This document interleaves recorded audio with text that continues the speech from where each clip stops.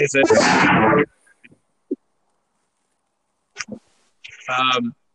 Hello, everyone. This is the first episode of Touch Talks Cricket.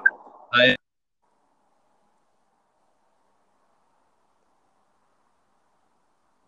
Hello? Hello?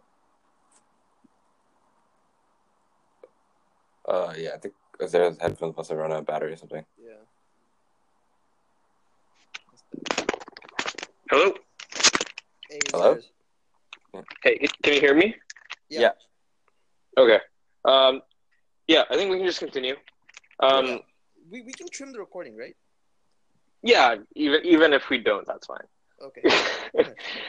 Yeah, so this is the first episode of Tough Talks Cricket, and we wanted to discuss the World Cup finally. And I wanted to start it off by asking you guys what your expectations were going in and what your takeaways were after the World Cup ended. All right. I'll start. I definitely thought that the World Cup was extremely unexpected in many respects for me, especially with, there's quite a few upsets and a lot of teams, had a different kind of World Cup than what I was expecting them to.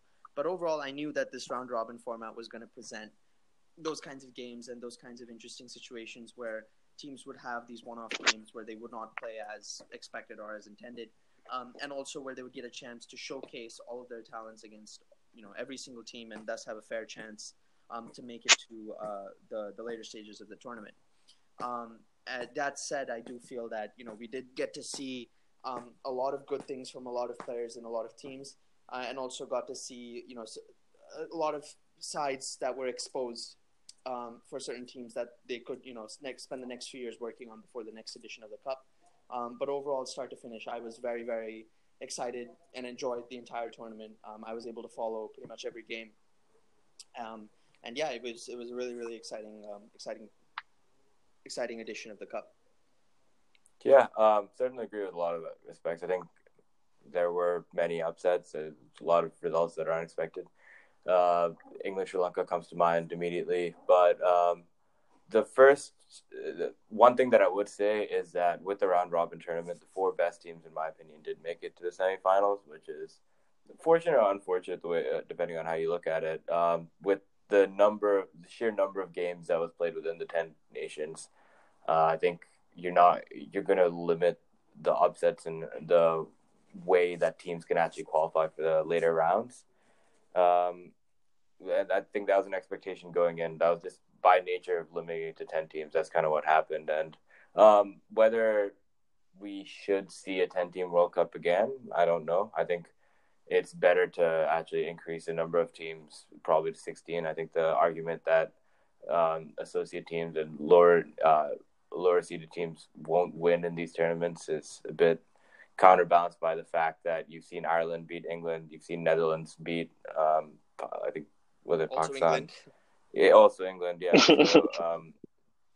So you've seen upsets happen before. So I think it was a great edition of the World Cup in that each team got tested thoroughly in the 10 through the round robin stages. But I think it'd be better to return to a kind of World Cup where it actually exposes more of the associate nations, exposes more countries, and actually gets players playing at a higher level from the off.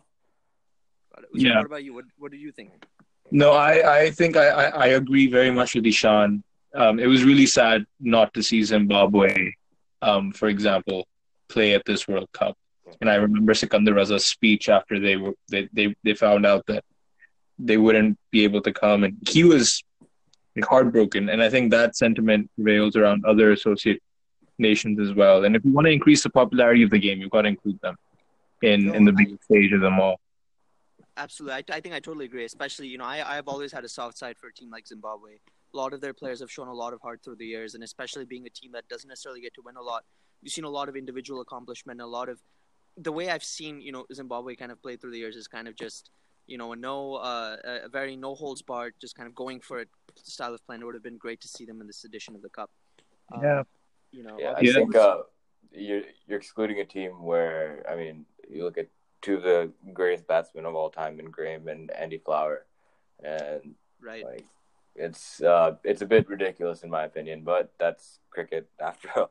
Yep. After all, so let's see what the changes are. But I definitely think, in terms of this World Cup, it was very high quality cricket in a lot of the matches. A lot of surprising results. Obviously, rain played a factor, and I think that was interesting for people to see, and whether interesting in a good and bad way. But yeah, definitely, it had high quality cricket. It had very close competitive matches. So in terms of the cricket itself, it was a very good World Cup that way, in my opinion. No, I agree. I think that was definitely one of my favorite parts, just to see, the actual games played. And, given that it's such a long World Cup, even if you're supporting a particular team, for me personally, it was a great opportunity, given that, I was able to stream all the games just to see some of the other players and just enjoy the sport for what it is. And that was really, really interesting. Before we move on, I just wanted to ask you both about one thing and your opinion on something related to Zimbabwe, actually. I don't know if you heard the news, but they were just kicked out, right, of the ICC, Yes. and banned from being to play international cricket. So what do you think that given for me that compounds being snubbed from the World Cup? So how do you think a country like that or a team like that responds going forward after they're let back in, qualifying for future tournaments? How do you think that hampers the sport, the Zimbabwe cricket, going forward? Sorry, I'll let you take this one first. I will get your opinion on it, especially coming as an IR major, given that the reason for their exclusion was their board being political. I want to see what your opinion is with especially certain other boards. I won't make any mentions of it. But No, I mean, politics plays a role in sports these days. That's certain. And like you mentioned, other boards, India doesn't play cricket with Pakistan because their government doesn't allow them to, but they're not getting back. Exactly. Pakistan Cricket Board's patron-in-chief is the prime minister of the country, but they're not getting banned either. So, I'm taking it with I think even a smaller nation like Sri Lanka, where their head of select has roles in parliament. Again, you can't say their boards are apolitical and then go and ban Zimbabwe for political involvement from the head. From the top. Really, really rich. Yes. I'm not. I'm seeing this with very skeptic eyes, but I just want to bring the conversation back to the World Cup because I think that's what's a little bit more pressing. No, yes. I'm sorry. I just wanted to get your opinions on it. No, for sure. But I think the biggest takeaway for me was I was so pleasantly surprised to see low-scoring matches. I was going to bring that up myself, actually. So No, and the group stage, like in the series that England played with Pakistan before the World Cup started, every single match went up to like 330, 340 being chased. And so everyone was talking about high-scoring matches. And I'm just so happy that wasn't the case. Yeah, you're absolutely right. And in a way, I think that was one of the things that set the stage for the World Cup, right? That series preceding the Cup was, kind of an indication of how the pitches were supposed to play or were expected to play. All be high-scoring games, and especially following the 2015 World Cup, which was also, the highest to-date average across the Cup. I think generally people expected it to be a very high-scoring Cup. So it was very refreshing to see, as you said, games going back to the way the format was played. Like in 2003, many of those games were decided by who could bowl better. And, it was, I think, a really, really great way to really put an emphasis on the bowlers themselves. And the side that could bowl smarter, not just faster or spin better, but bowl smarter, have the better combination of bowlers was really the side that was winning.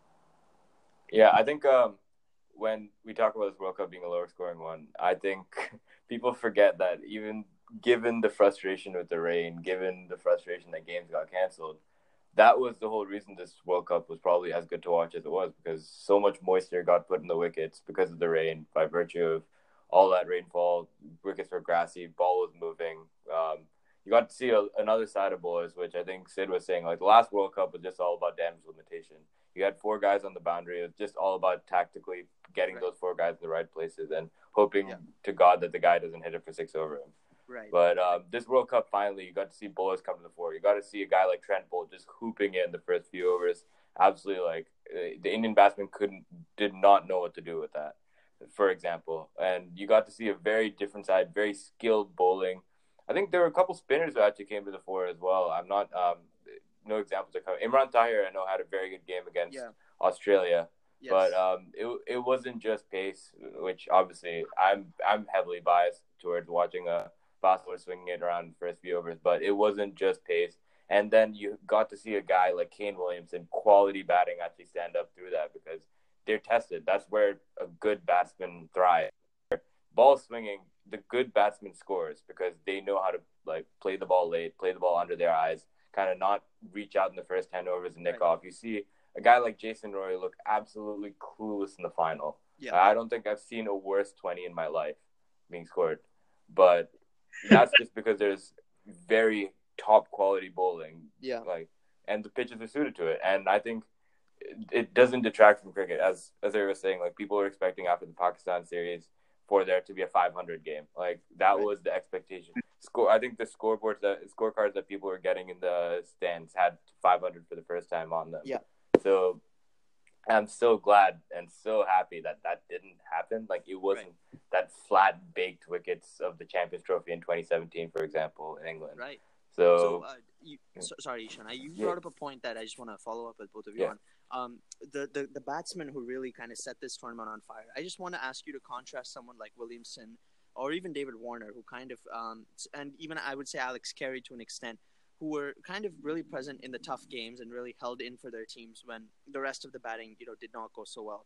And contrast someone, who, like, these are the guys who played well in tough matches versus someone like Rohit Sharma, who, even though he had 500s throughout the tournament, when it came in that semi-final against New Zealand, he did not have a good game. And so what does that say about, the batsman, the temperament against good bowling? And what did you think you saw with these batsmen? I'll let you the better cup. Yeah, I'll let you take this one first because I think I contributed a bit about them with you, but I want to hear your opinion on it too. I'll go after that. Yeah, I mean, I missed a bit of the question because my phone just died. So Sid, could you? Yeah, sure. Yeah, I'll try to clarify a little bit. So basically, I was just asking to compare someone like Kane Williamson and maybe someone like Rohit Sharma, right?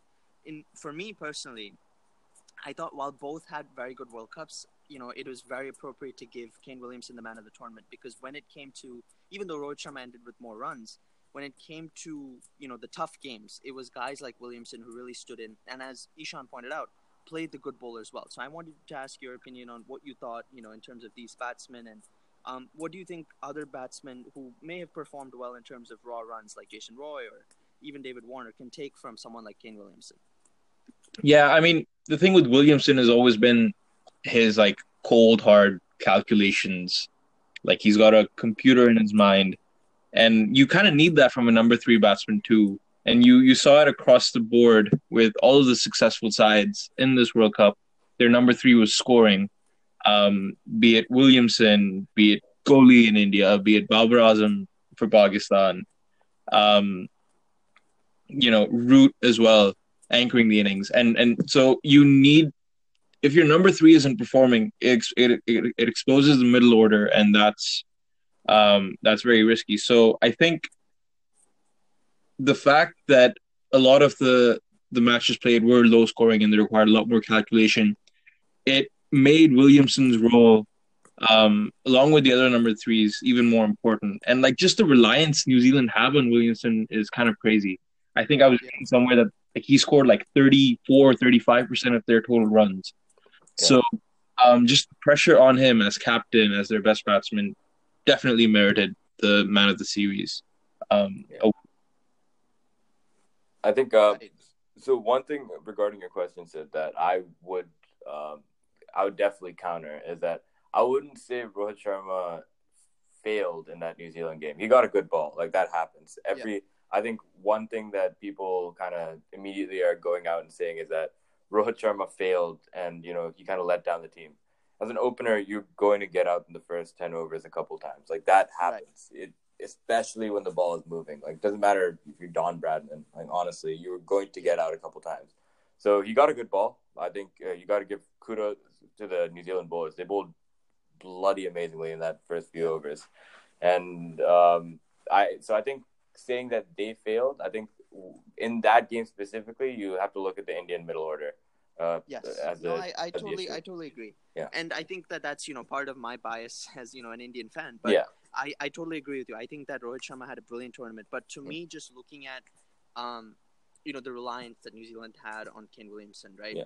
To me, it's just that I was just wondering, like, they there definitely are different players, and they add positives to their team in different ways. Yeah. I think that, and that's what I was trying to just ask both of you is what really was his contribution beyond the runs? Because for Rohit Sharma, it was the runs that he made, and so that's what I was trying to get at. 100%. That match, though. I mean, obviously, it went on to the reserve day, and India would have known that they were chasing 240, 230, maximum 250, and they would have had a day to plan their innings. What explains such a collapse, which leaves out 5-3 in the first few overs, after having the ability to plan overnight? Like, that just seems like a dream situation for any team in a semifinal. I was very, very confused as to how such a consistent team let that happen. So, Ishan, I want to hear your opinion on this, as as someone who you talked about New Zealand's bowlers and as a bowler yourself. But beyond that, I want to also just mention, Uzair, that right when I saw that total and I saw the fact that New Zealand had made that total, I was actually scared.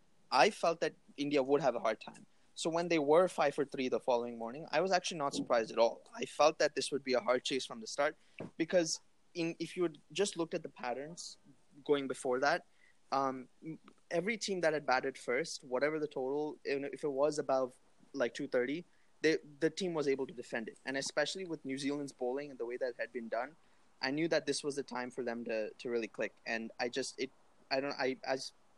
you said, I don't know if there's a legitimate explanation for it, but I felt I did not feel that it would be easy chase. Yeah, I think I can't remember. The match just played in Manchester, right? Yes, that was in Manchester. So I mean, historically, Manchester hasn't been one of the toughest batting wickets in England. Like you'd look at Headingley or something, where 240 can look a really long total. So I think, as Uzair said, it was disappointing that India had a full day to plan it, and likewise, New Zealand had a full day to plan their bowling too. It wasn't just, obviously, cricket doesn't happen in a vacuum. Like one team's not the only team playing. So I think New Zealand came out with very, very good plans in the first 6 overs. India batted very, very poorly in the first 6 overs as well. A couple loose shots here and there. Kohli walking across the stumps. I mean, it's happened so many times. Like if there is a flaw to his game, it's that probably. You'd be hard pressed to criticize Virat Kohli and Rohit Sharma. Like these guys have done it so many times, so consistently, that you really can't fault them. The fault lies with some of the later shots. Like that shot from Dinesh Karthik in the air to point was so loose at that stage of the game. No, I agree, but it was also a brilliant catch. A brilliant catch, But like again, very, very loose. That's like that was the like you look at that Indian batting lineup. That's where you highlight like this is where we can win the game. Like as a bowler, you just look at it and you'll see that.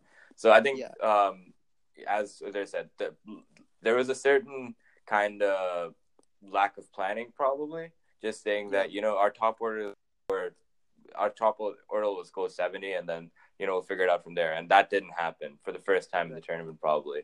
So lack of planning. New Zealand bowled very well again, but that probably is what contributed to it. I don't think conditions were not that menacing, and we kind of saw that later in the game when Jadeja and Dhoni were able to come in and score a bunch of runs. So it was not a ridiculous wicket or anything like that, but it made for good cricket just because pressure does that. Honestly, I think a World Cup semifinal, I cannot stress enough, as we saw in the final as well, eventually, having runs on the board does absolutely crazy things to even the best teams in the world. So that was a phenomenal match that way. I think you just saw what pressure can create. So no, I agree. I think also forget India-Pakistan. The Jadeja-Manjrekar rivalry, I think, was the that was beautiful. I thought more than anything else, it was comedic to me. I think one thing, and I again, you guys can voice your opinions on this. I did not feel that Manjrekar was a very good commentator throughout. Like, just besides that comment, the bias that he showed, to say the least, I felt like he should have been removed a long time ago. Some of the other guys like Kumar Sangakkara, some of the Australian English commentators, I thought they all were very, very good in how they presented. But Manjrekar from the start, I was not very happy. Yeah. I mean, Manjrekar is the Ramiz Raja of India.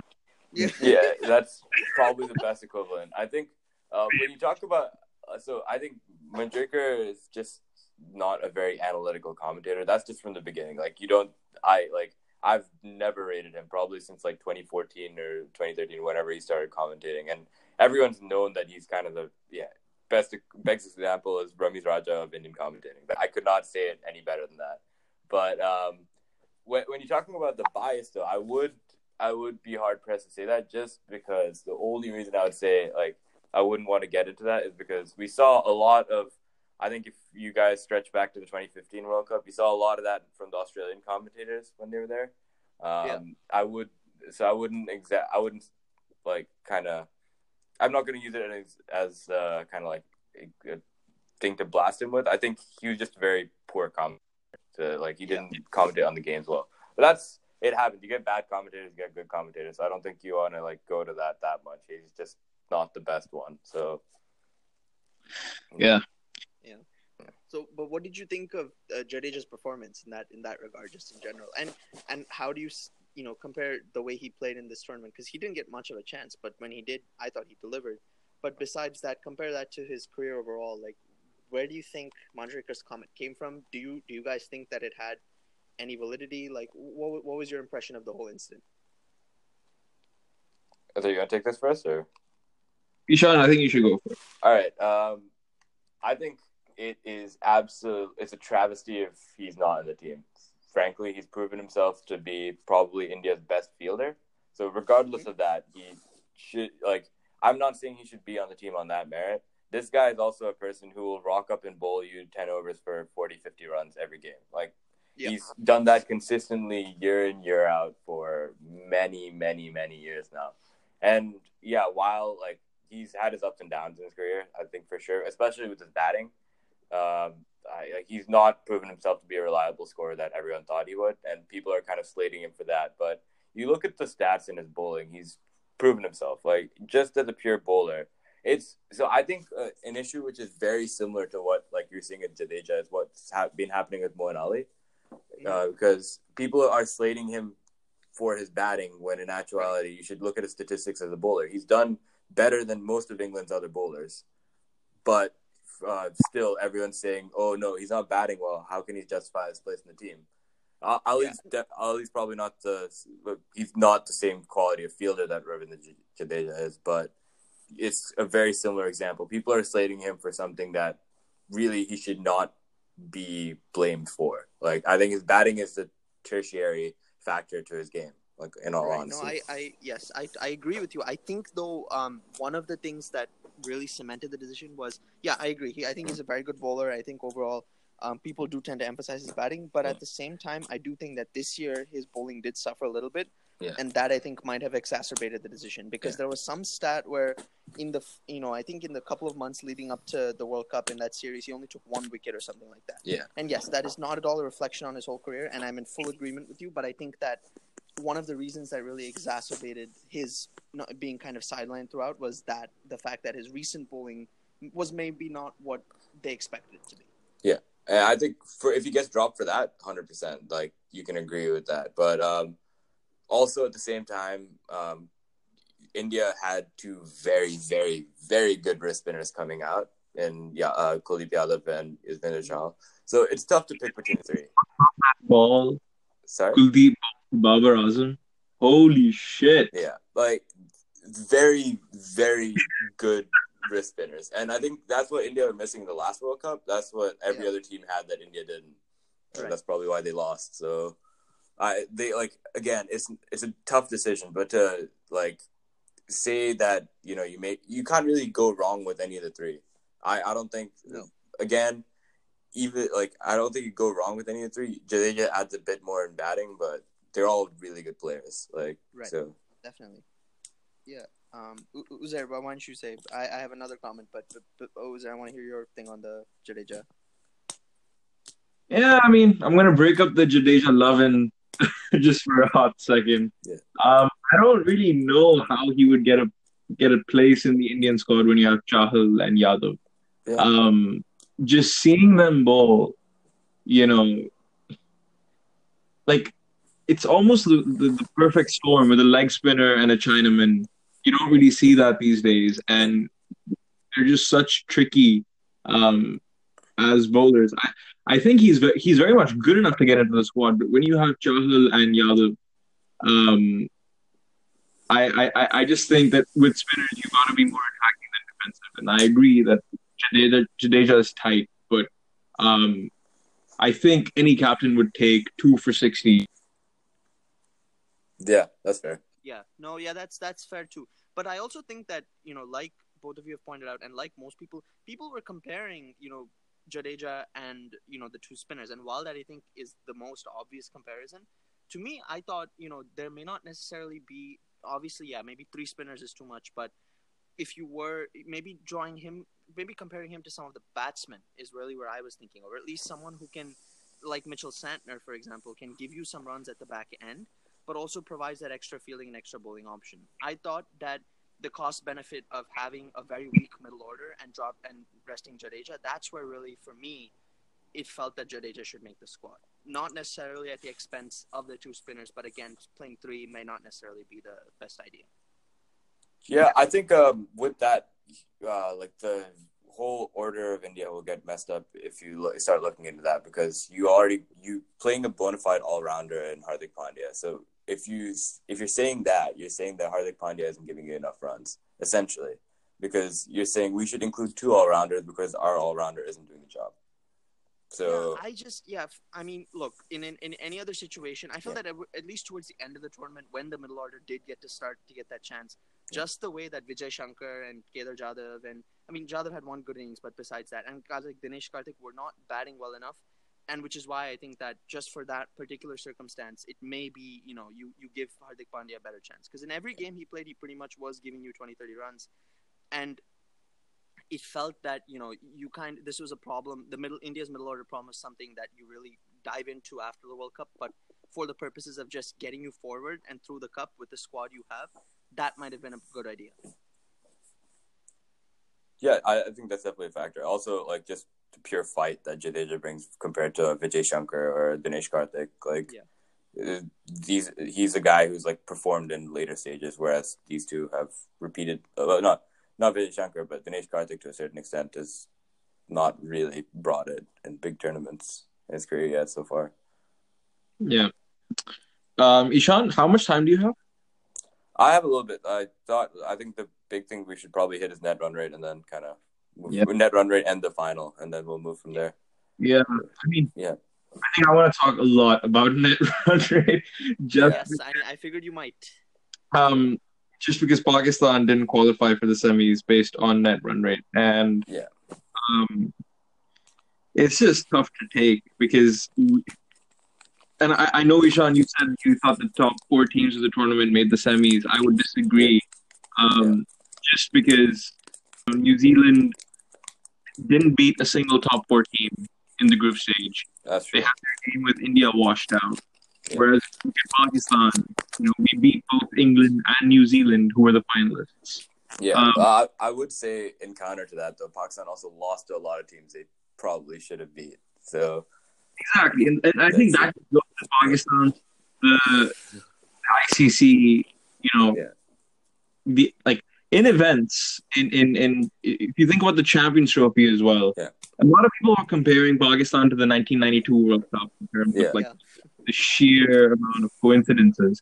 I think that is great for WhatsApp forwards and whatnot, but if you want to do an actual comparison, if you look at the Champions Trophy we won in 2017.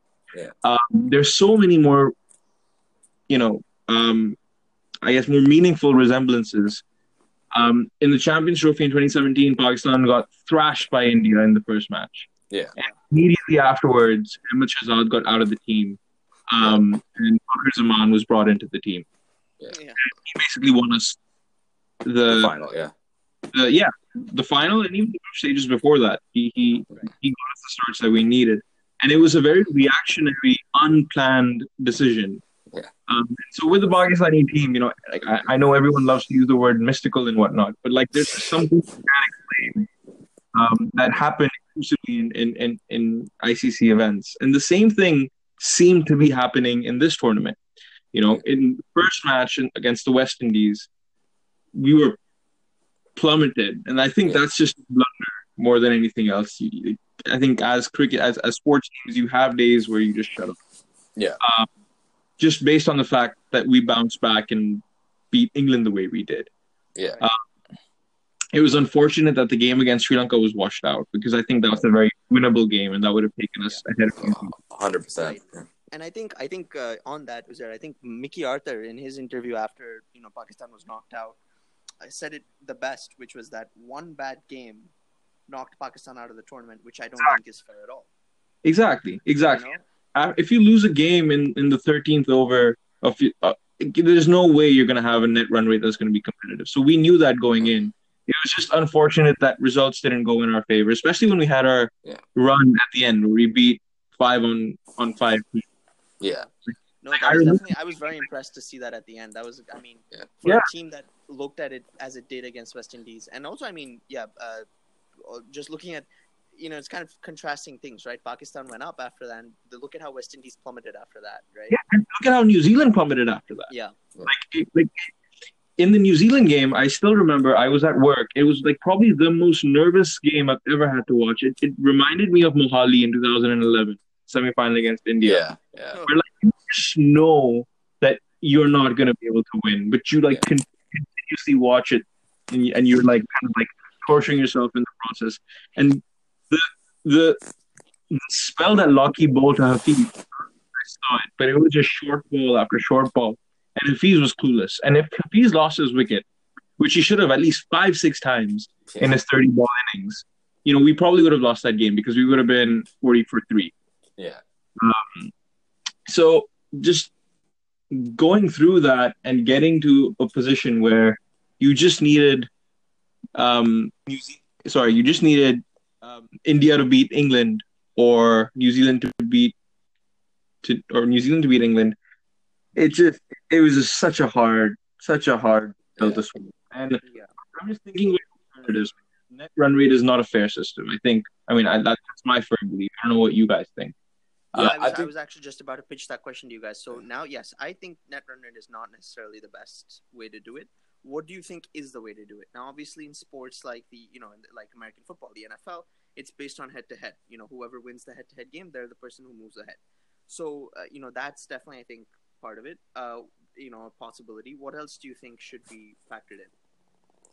Yeah, I think speaking about it, I will say that having been on the wrong end of net run rate myself, I think Singapore's been disqualified a couple times from not disqualified, rather not qualified for the later tournaments, later stages of a tournament, or like in WCL, you don't make the top 2 because of net run rate. You're stuck in the same division for another year.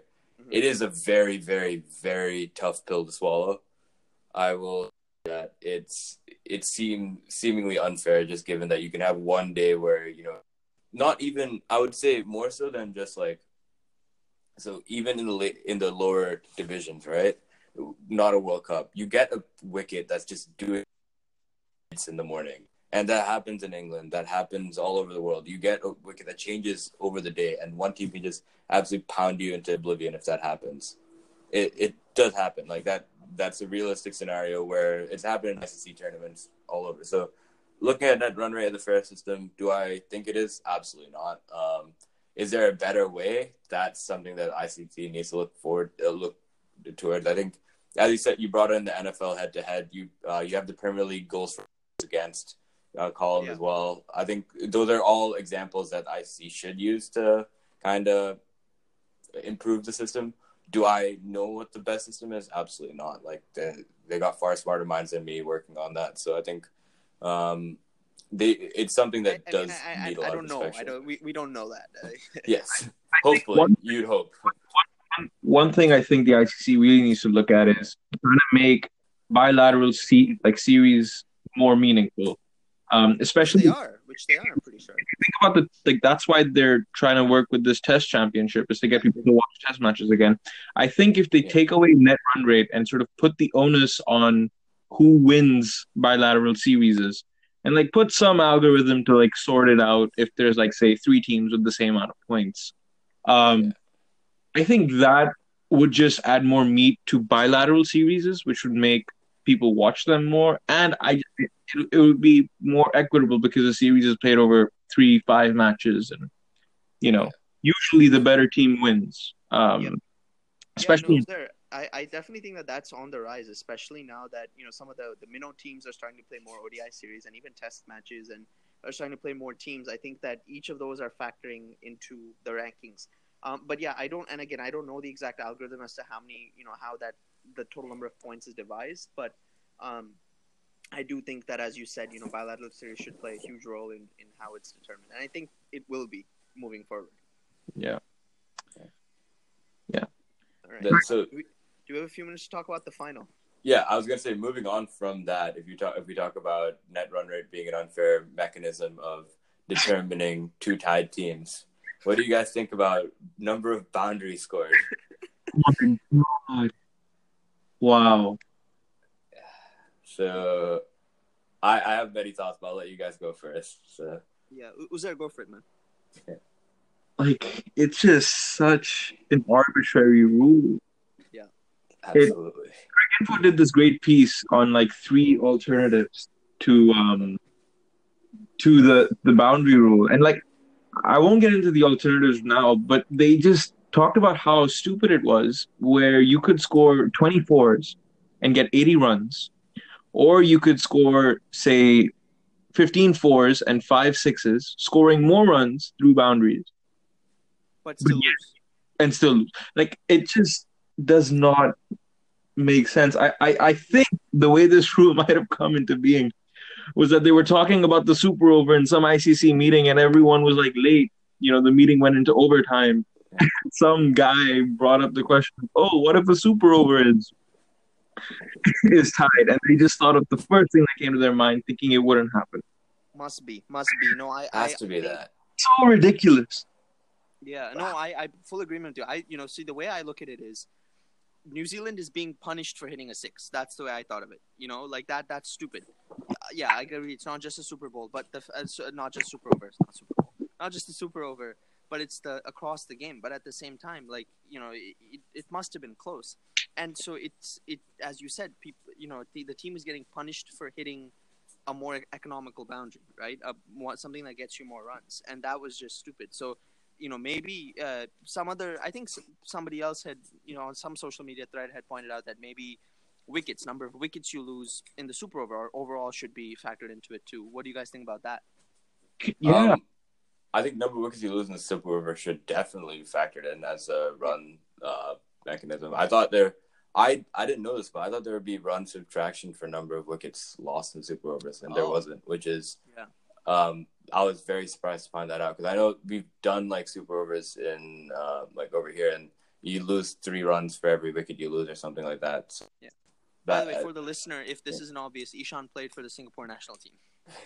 Just thought that should be known. Yeah. Thank you for that. But but yeah, so I think very much it should, number of wickets lost in Super Over 100% has to factor in that without question. But so when you play tournaments, you're saying that there were runs subtracted. Yeah, in Super Over, like if you're batting one over, 3 to 5 runs generally. Okay, wow. Yeah. I did not know that was a thing. Was there? Did you know about this? I mean, I knew about it in gully cricket. I didn't know about it. This is age group cricket, so it was essentially the equivalent to gully cricket. But yeah, it was that's a common rule, and that makes far more sense than determining. I would also want to get your guys' question. I want to get your guys' thoughts on this, but is it not better batting to score the same number of runs without hitting the same number of same number of boundaries? Like, you get a guy like I'm gonna put you under a bit of the spotlight for this. But you get a guy like Wahab Riaz who will swing 4 balls in a row, hit 1 boundary, get 4 runs. You get a guy like Kane Williamson who rotates to the strike every ball, single on 4 balls in a row, all under control. You think that's not so? ICC is basically saying that Wahab Riaz is a better batsman than Kane Williamson, and Wahab Riaz deserves to win. It's essentially what they said. Agreement. Yes. And I think that's just reflective of the way the ICC thinks. Yeah. Boundaries are good. So and I thought that was ludicrous. it's Yeah. and any good batsman will tell you that it's harder to take singles and rotate the strike Yeah. than it is to hit. Exactly. Yeah. No, Ishan, that's the same thought I had, which is the fact that, isn't it more impressive if you're able to score the same number of runs by rotating the strike and batting smarter than to just swing the bat, as you said, like that should be rewarded in my opinion. So, I mean, it seems silly to say that you scored less boundaries, so you should be awarded, but I definitely it's definitely not the opposite should be the case. I mean, they could just do another super over. That was that's what I thought they big would do. pressing question. It's not like they're running out of time or like the sunlight's going down. You have light. It's the World Cup final, more viewership for them. Yeah, exactly. And you would never see a football match decided by each team has scored 5 penalties in extra time. The other team actually had more shots on target. They should win. Like that's ridiculous. Like that's the stupidest concept I've ever heard. Yeah, it feels like the ICC just kind of pulled this thing that New Zealand wasn't necessarily paying attention to, right? Yeah, you don't think of how many boundaries you're scoring. You're just thinking about the runs in hand. Now, all of a sudden, it's all of us like that's an extra weight that you're putting on the team that you have to keep track of how many boundaries you're scoring. That just seems stupid. Yeah. If the object of the game is to score the same or more number of runs as the opposite team, that is what should be focused on and emphasized, not the fact that you do it a certain way. That to me puts in an extra amount of restriction on the game, and just it takes away from it. So yeah, I felt New Zealand was unfairly snubbed, but I at the same time I thought they played brilliantly in the final. Yeah, I also want to ask because there were so many injustices you could point out in the final. We all know about Ben Stokes accidentally scoring a boundary. By diving and going overthrows. Obviously, there's nothing he could have done about that. That is that's just bad luck. That's just bad luck, and it's a bitter pill to swallow. But in sports, you've got to swallow that. What I don't understand is Kumar Dharmasela's comments after following that up. That I could not explain to you. Are you talking about the one where he's like, "I don't regret my decision"? That one? Yes, because he awarded England 6 runs as opposed to 5, and. So, and I want to ask both of you, you guys know the sport a little bit better than I do, which is what I didn't fully understand the 5 versus 6. In what situation should have Ben Stokes been awarded 6 runs? If they had crossed on the second run. When the ball is thrown. Crossed, you mean crossed the middle? Yeah, I mean each other. They had to cross each other on the second run before the ball was released. Okay, and they hadn't. They had not. They were still at their respective creases. Got it. Okay, all right. Yeah, so I was just making sure I understood that. Yeah, because, it's one thing to get an LBW wrong, which umpires do all the time, and which is obviously forgivable. But it's another thing to, just be aware of the rule. Yeah. I just think he forgot about the rule because he could have gone back to the TV umpire and seen. Yeah. It just... That's what I found most ridiculous about that point is that, it's okay if the umpire gets that rule wrong. It's okay if there's a mistake and all that stuff. But you review on no balls at every wicket. You have television guys watching. You have a third umpire. You have a fourth umpire. You have a match referee. All there with rule books, with all that stuff at their own reference. How can the ICC not have third umpire intervening at that stage? Yeah. No, blows my mind. Yeah, it felt rushed. It just felt that everyone that is the people governing the game, the umpires, ICC in general, just dying to reach a conclusion. And they just whatever was most convenient, that was what was seen as the way to end the game. And they didn't feel like I think pressure got to everyone that they should have, and they have in other situations. Yeah. Do you think there was an element of adrenaline blocking rational thought? 100%. 100%. I think pressure hit everyone. Again, players. Yeah, I have to give credit to the players though. I don't know whether this is true, but I'm sure you guys heard about Ben Stokes. Apparently saying not to give the 4 runs. Oh, it was true. It was true, right? Okay, they caught that on TV. So like Okay, the second he hit it, was I said that never happened. The umpire said Oh. that didn't happen. Yeah. No, so wait, what are you talking? Are you saying he apologized immediately after the incident, or not to give 4 runs after? Oh, not to give 4 runs. Like, so there was. No, he apologized immediately after the incident. There's no way he didn't ask for 4 runs. That would be stupid. Like, you'd be an idiot so if he did apparently, so that's interesting because apparently there was some speculation. Even I think one of the sports websites released that he had said not to give the 4 runs. But you're right; it seems stupid to do that. That would like if you're so there's sportsmanship and then there's foolishness. That would be borderline foolish. Mm-hmm. Like New Zealand got kind of straight out of luck with it hitting his bat. That happens in cricket. Like you have overthrows where there's interception stuff. You have it where you hit the stumps and the guy's like just barely made it to the crease and then he runs for 4 runs. That would be the same thing as this. Like, yeah, he had a good throw. You'd still be saying, "Oh crap, New Zealand had really crappy luck that day just because they hit the stumps and went away." All right, like bad luck. But to ask for it not to be 4 runs is frankly ridiculous. Like that was fake news, Sid. That was fake news. Yeah, I figured it must be, but I thought I'd ask. Yeah. I think one thing we're forgetting is the fact that we're discussing all this just shows how bloody good of a game that final was. Oh, for sure, yeah. So we just gotta take in for a moment the number of quality performers on the day. Like, firstly, that England bowling was, that was something else. Like, they bowled so well.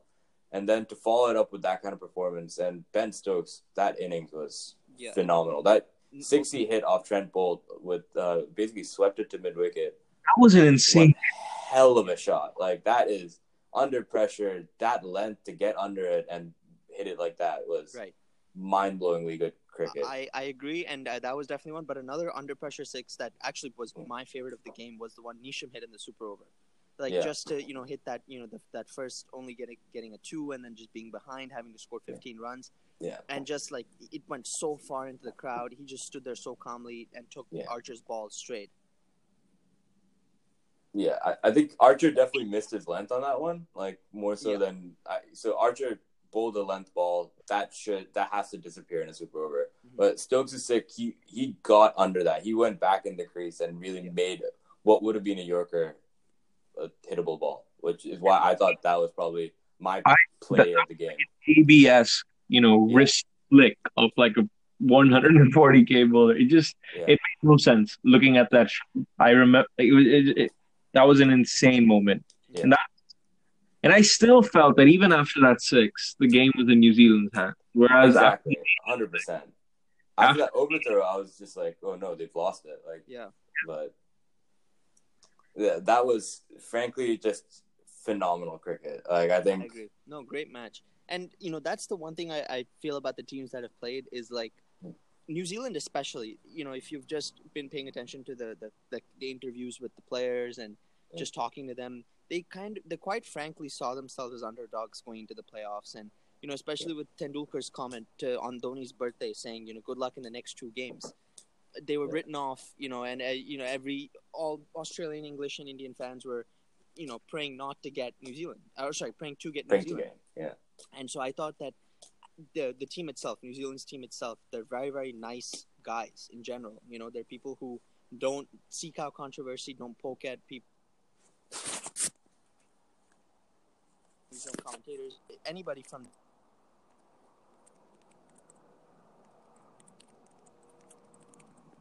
Hello? To me, that resonated with me as a sports fan. Like, if they were a favorite to watch. Like, I was definitely supporting them in the final. Yeah. Yeah, I think what you said, like, they're nice guys. I think New Zealand gets mischaracterized as just, like, purely nice guys sometimes. They've got some metal behind them to get to that final after the kind of what they went through with. They're talking about their collapse in the group stage at the end. Like 100%, they lost all semblance of form. To win that match against India when, you had that second day, all that stuff, like coming after, quite frankly, underperforming with the bat. Hats off to them. They played a phenomenal World Cup, and hopefully they actually, win a World Cup final. I agree. Yeah. No. Sin, Yeah, so- and I think I was speaking nice guys more in terms of like their personalities. Absolutely, Yeah. in terms of their game. That's my point. Is that they focused all their energy and their attention into their game. Yeah. There was nothing in terms of disrespect to the other teams. Like they're constantly seen as complimenting the other captain, complimenting the other team, and just really, everything about them is focused on their cricket and their cricket alone, and that's what got them this far in the World Cup. And I don't think there was any fault of theirs that they lost that final. I think one of the players in New Zealand that, has gotten sort of left out in the final, like the post-final discussions when people are talking about Williamson, Stokes, is just Guptill's contribution Oh yeah. in the final two games. For a walking wicket, like he had no form. He barely scored a run this entire tournament. And his throw got Dhoni out, which basically sealed it for New Zealand to go into the final, which was an insane throw.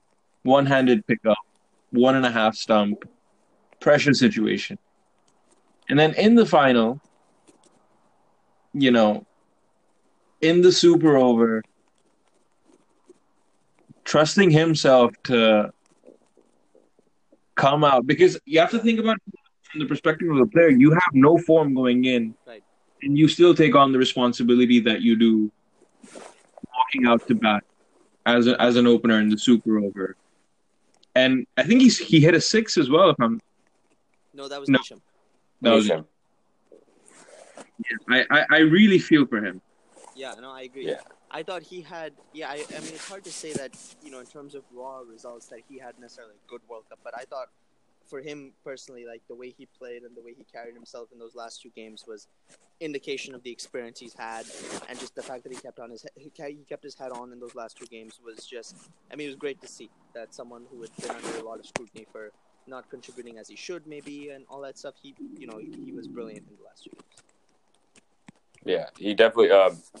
He's a guy who, last World Cup he was player like batsman of the tournament probably, and to go from that, form has frankly deserted him for the last 2 years. But it was good to see that he's still giving it all, giving 100%. I mean, New Zealand still backs on him so much, and that's frankly a reason why they underperformed in the group stages, because Guptill, Munro, and I think Henry Nicholls was the other opening bat. They all kind of didn't score any runs, in Williamson was essentially an opener, but Williams and Taylor seemed to be the core of that batting.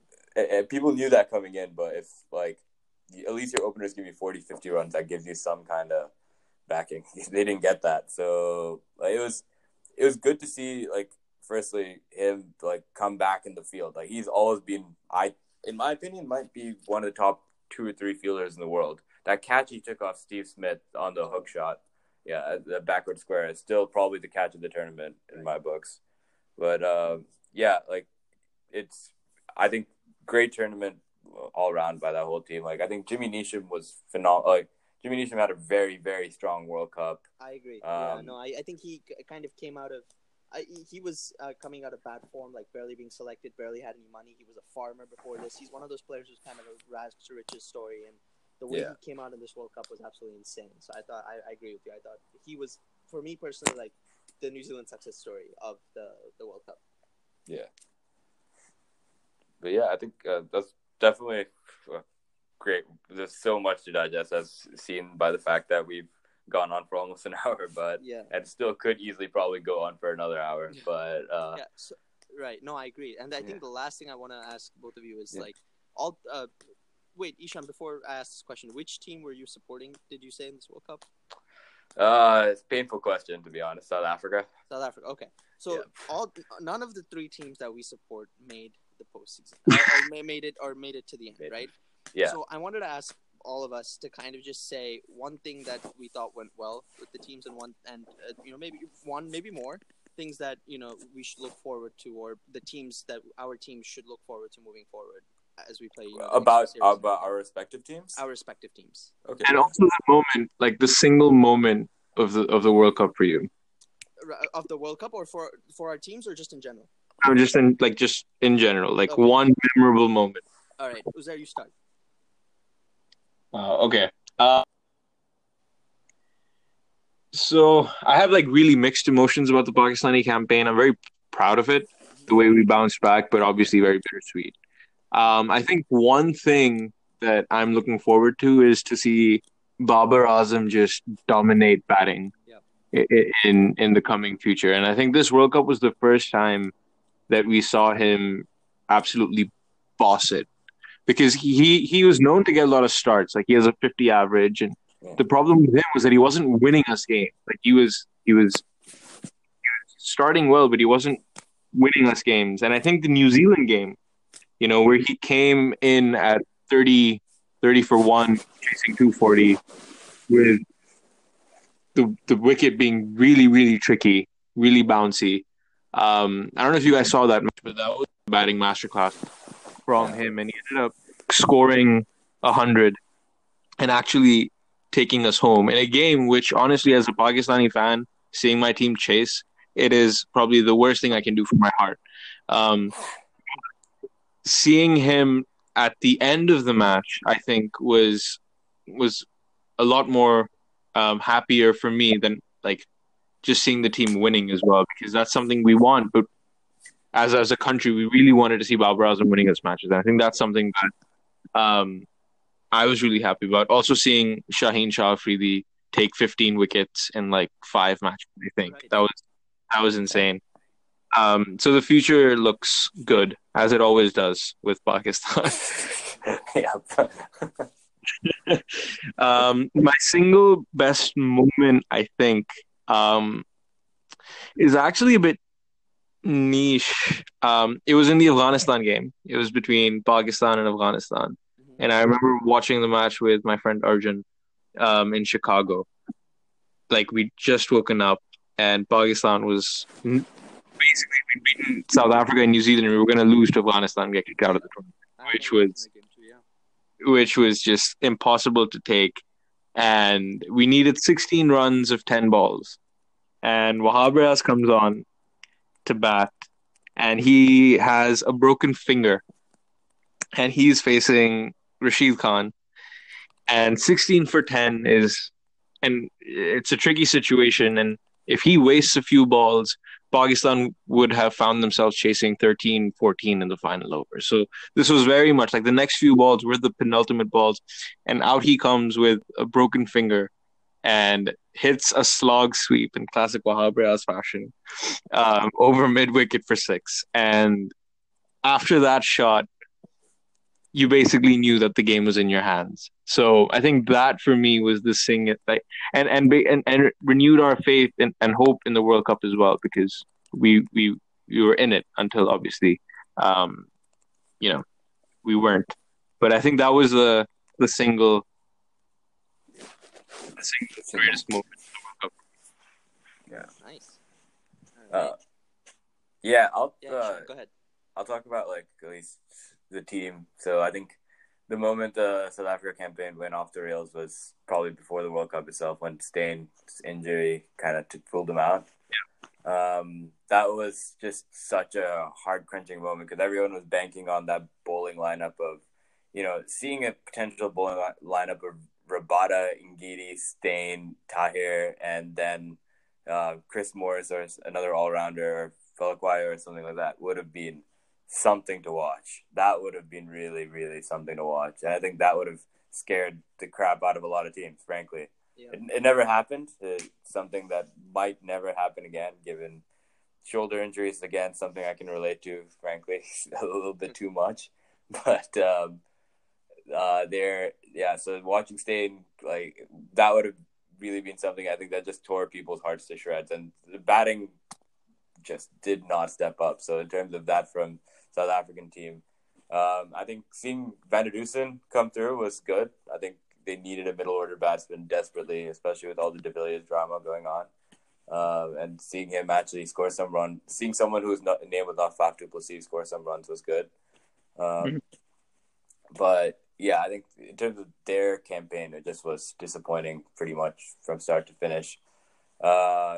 I'd say my moment of the tournament would have probably been Jofra Archer's bouncer to Alex Carey, because I think that just showed this guy is something. Like, he is really, really, really something. Hashim Amla, you can kind of push away, saying like, he's like kind of past it. Like, he hasn't scored many runs. Like, there's a bunch of bouncers he bowled where like almost. But that Alex Carey, this is a guy in top form. Like, really seeing the ball, hitting it well, and he could not do anything about it. Like, that was seriously quick fast bowling, and I was just like, wow, scared, wow. I think that as any like fan of fast bowling should be, like, both at the same time, just like kind of like in awe and also in fear of what I was watching. Wow. All right, thanks. Okay, so I'll go. So for me, India, obviously, very positive campaign up to that semifinal, but and I'm going to say something that I think that a lot of Indian fans are going to reflect, which is the middle order problem. I would say that that's both what I think went wrong with India in the World Cup, but also what I think I'm looking forward to after. I would say that I was initially very excited of having guys like Vijay Shankar, Dinesh Karthik get a shot, because they had promising moments before the World Cup. But overall, underwhelming performances from them. I thought Vijay Shankar just looked nervous throughout, and then he, went out with that injury. I thought that Dinesh Karthik, was good for him to get a chance, but also he did not deliver. I thought one positive thing was definitely seeing Rishabh Pant come and hit a few quick knocks here and there. I'm still not fully convinced of his abilities as a proper batsman, but he does do his job, and you have to commend that. Of course, the bowling, as we talk about at various points today, Jasprit Bumrah continues to amaze. Like, from where he came from and how he was ridiculed for his action and things like that. He had an absolute phenomenal World Cup, and I thought, I'm just very excited to see him going forward. But yeah, as I said, I think in this upcoming West Indies series and looking beyond, I definitely want to see the middle order rebuilt. Guys like Shreyas Iyer, Manish Pandey are going to get a shot, and I think that's going to be good to see a new team form. For me, it's hard to point to one moment of the World Cup, so I'm gonna do two. One was, I thought, and this is again, Uzair, pretty niche, is Avishka Fernando's batting. This is a guy who came out of nowhere, for a team that had been written off from the start, and for someone to just come and play the shots he played and bat against the bowlers that he batted against, and just the class that he was just fun to watch, and that was one thing that I was amazed by. And the other was definitely, I would say, and this is, again, despite South Africa's World Cup, one of my favorite matches was that Australia win at the end. I thought they played absolutely well, amazingly, to just come back and say, all right, we're out, let's just go out with a bang. I loved watching Van der Dusen in that game. The bowling in that game was amazing. It was down to the wire, and that was one of my favorite moments of the tournament. Yeah.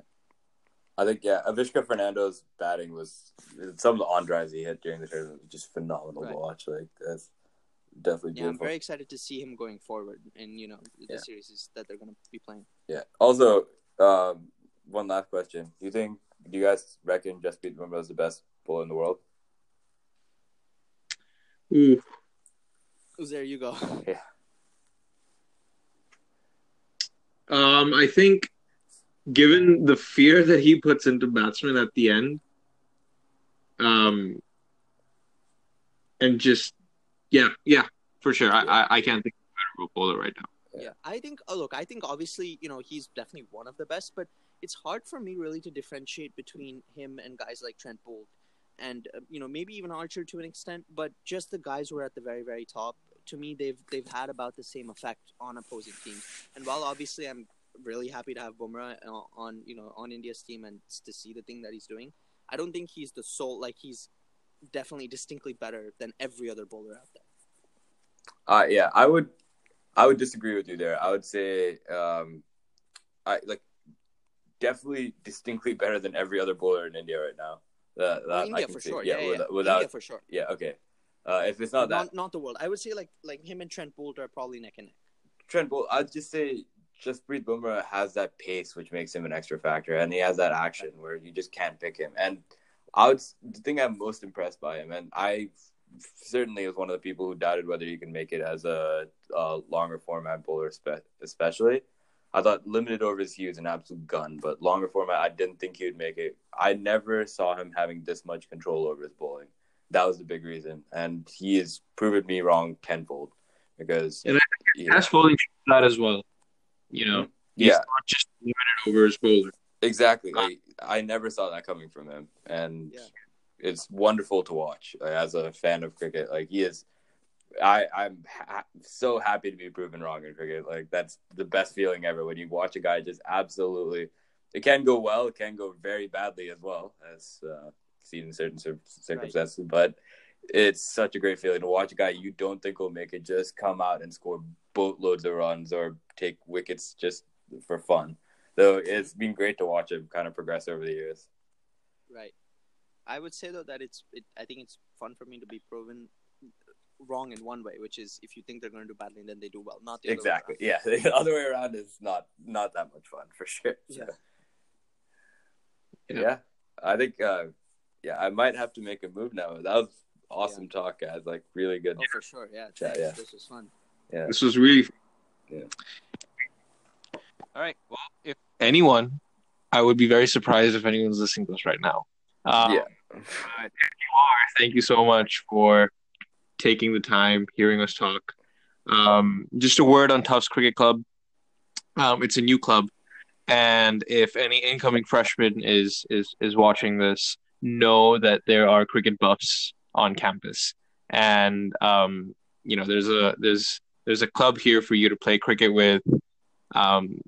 No pressure on how much you have to come, but you could come as much or as little as you want. But we play games, and we're gonna step up our training this year. So if you're interested, please check us out in orientation week. We'll be at the club. And on Facebook, Tufts Cricket Club. Yeah. And if you guys ever need me to come around, I'll be around on weekends, so I can definitely help out. So awesome. Yeah. That'd be great. So. All right. All right, guys. Yeah. Good talk, guys. Yeah.